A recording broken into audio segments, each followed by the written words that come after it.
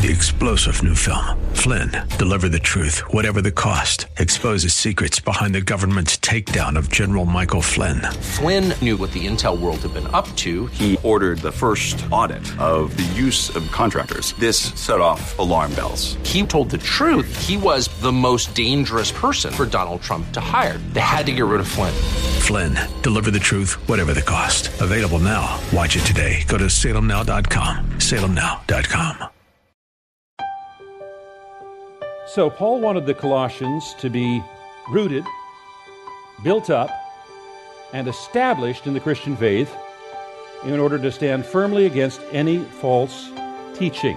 Just another example of how timeless the teachings from the Scriptures are. Welcome to a broadcast we call Study Verse by Verse. It features the teaching of Pastor Leighton Sheely. He's the senior pastor at Church of the Highlands in San Bruno, and they're on the web at highlands.us. By the way, when you go to that website, you'll have an opportunity to either continue through to the church's website or to Highlands Christian School's website. Perhaps you're looking for more information about a Christian education for your child or your children. That's highlands.us. And now again in the book of Colossians, here's Pastor Leighton. We believe that the Bible is God's word to us. That's why we want to know what it says, what it means, and how it applies. Now, some people think that the world has changed and people have changed, and the fact is this world has changed.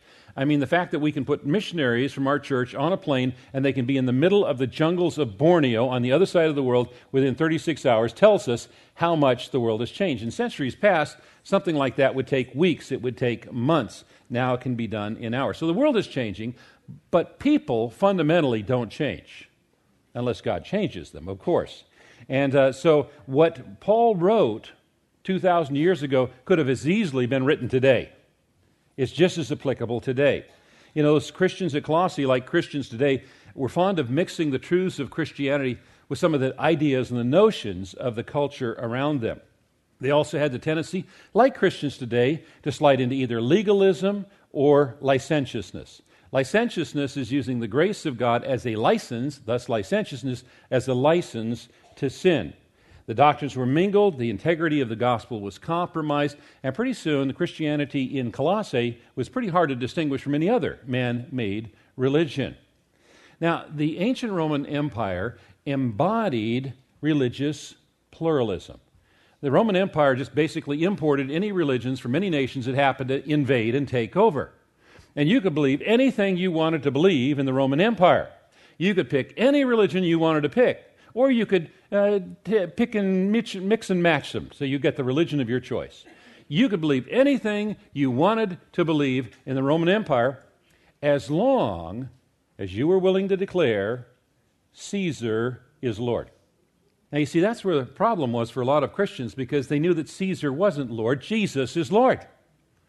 And because they couldn't bring themselves to say Caesar is Lord, they were branded as traitors. They were persecuted, they were tortured, and some were even martyred. The Roman Empire was religiously pluralistic. The society we live in today is religiously pluralistic.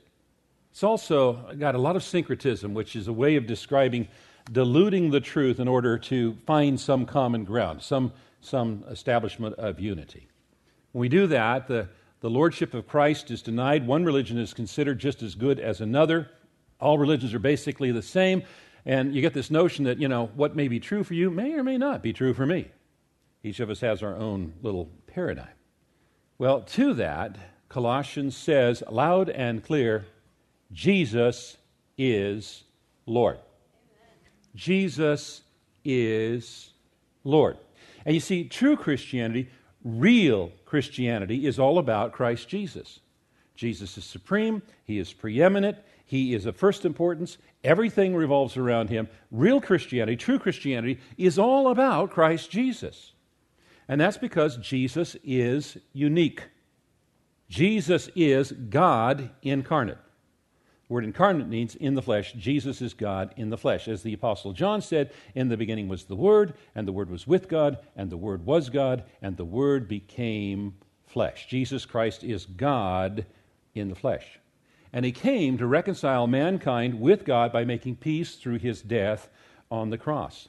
The supremacy of Christ is the theme of Colossians. There's no other book of the New Testament that declares more fully or defends more thoroughly the lordship of Christ than Colossians. Colossians sets forth Jesus as supreme Lord, completely sufficient, and in Him we find completeness. He is the key to everything we need. All that God has ever done or going to do is being done and has been done through Christ Jesus, our Savior and Lord.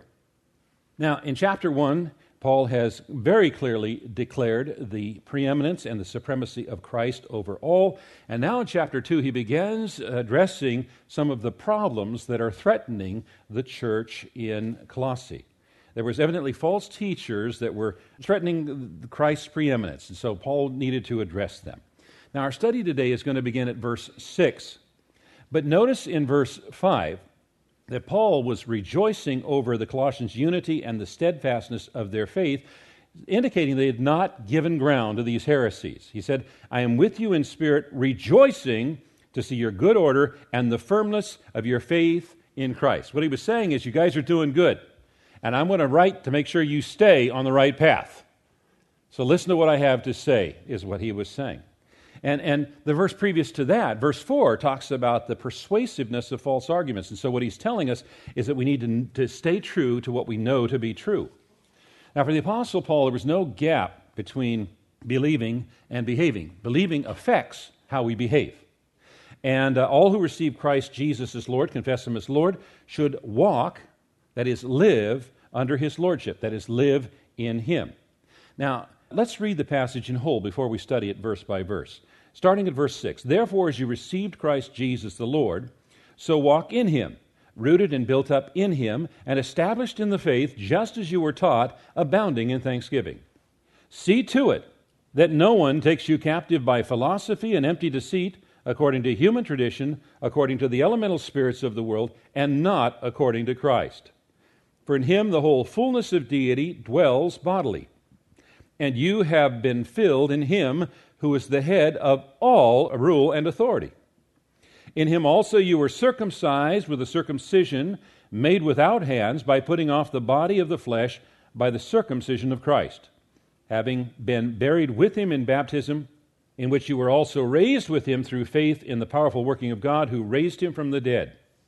And you, who were dead in your trespasses and the uncircumcision of your flesh, God made alive together with Him, having forgiven us all our trespasses by canceling the record of debt that stood against us with its legal demands.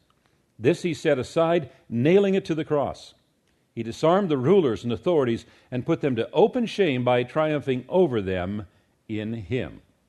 So Paul taught that belief that doesn't impact one's behavior is useless. And that's the theme here, that he says, as you've received Christ Jesus the Lord, so walk in Him. So on the faith side, they've received Jesus Christ as Savior and Lord. They've been taught the faith. On the practice side, they need to continue to live in Him and be built up in Him. Now, with that as an introduction, let's study this passage verse by verse. Verse 6, Therefore, as you received Christ Jesus the Lord, so walk in Him. Now, verses 6 and 7 occupy a central place in the letter because they provide a transition between what has been said and what is about to be said. It ties those together. And these false teachers were evidently trying to convince the believers that Jesus was not sufficient and He was not unique. That He was not sufficient and that He was not unique. And the title, the phrasing that Paul uses here, Christ Jesus the Lord, contradicts and counteracts these conceptions about Jesus. They announce His deity. He is the Christ. He is the anointed one. His humanity, He is Jesus the man. And His sovereignty, He is Lord. Fully God, fully man, the Lord. Therefore, as you received Christ Jesus the Lord. Now, the word received there, Paul borrowed from Judaism, and in Judaism, the word was used to describe the transmitting and safeguarding of teachings and traditions from one person or generation to the next. But in this context, Paul means more than just the teaching and traditions related to Christ. He's talking about Christ Himself. To receive Christ is not only a matter of believing what is said about Him, it involves receiving Him. And because Christ dwells within believers through the Holy Spirit, they should walk, that is, conduct their lives in alignment with the indwelling Christ. Walk refers to the patterns of life, our behavior, that our behavior should be appropriate to our claim of being Christians. It's in the continuous action. So what it's saying is continue to live, that our receiving Christ should affect our daily living. Verse 7, rooted and built up in Him and established in the faith, just as you were taught, abounding in thanksgiving. So in this verse, the Apostle Paul lists 4 characteristics of what it means to walk in the Lord. And he uses several metaphors, and each metaphor describes a facet of Christian living. First off, the Christians are to be rooted in Christ. Now, just as a plant draws its strength, its stability, and its nourishment from the soil through the roots, so also believers should draw life-giving strength and stability from Christ. And the more we are planted in, rooted in Christ, the less likely we're going to be fooled by those who claim falsely to have life's answers. Having been rooted. We're to be rooted. We're not to be tumbleweeds. You've seen tumbleweeds? You go down the freeway and they got no roots and they're just blown about by every wind of doctrine. That shouldn't be true of us. We needed to get rooted and stay rooted. Strong, deep roots give strength and stability. And then secondly, he says that we're to be built up. And it's in the present continuous tense, meaning it's a continuing action. Now, the word built up is an architectural term describing the growth of a building. So after we have been established on the foundation, we have been rooted, then we are to continue to grow in grace. Christians are supposed to grow. We are supposed to grow. And if we're not growing, then we need to find out what's impeding our growth. And then third, Colossians are to be strengthened or established in their faith. It describes a binding contract. And we can be strengthened either by our faith or in respect to our faith. And actually, both are true, because as we are strengthened in the faith, our faith strengthens us. I'll say it again. As we are strengthened in the faith, our faith strengthens us. It's reciprocal. So Paul wanted the Colossians to be rooted, built up, and established in the Christian faith in order to stand firmly against any false teaching. You're listening to Study Verse by Verse. I'm Mike Trout. Our teacher is Pastor Leighton Sheely. He's the senior pastor at Church of the Highlands in San Bruno. And as you might imagine, there is quite a bit going on at Church of the Highlands during these months, and you can find out all the details at their website, highlands.us. That's highlands.us. If you'd like to listen to any of our past broadcasts again, just go to the website studyversebyverse.com.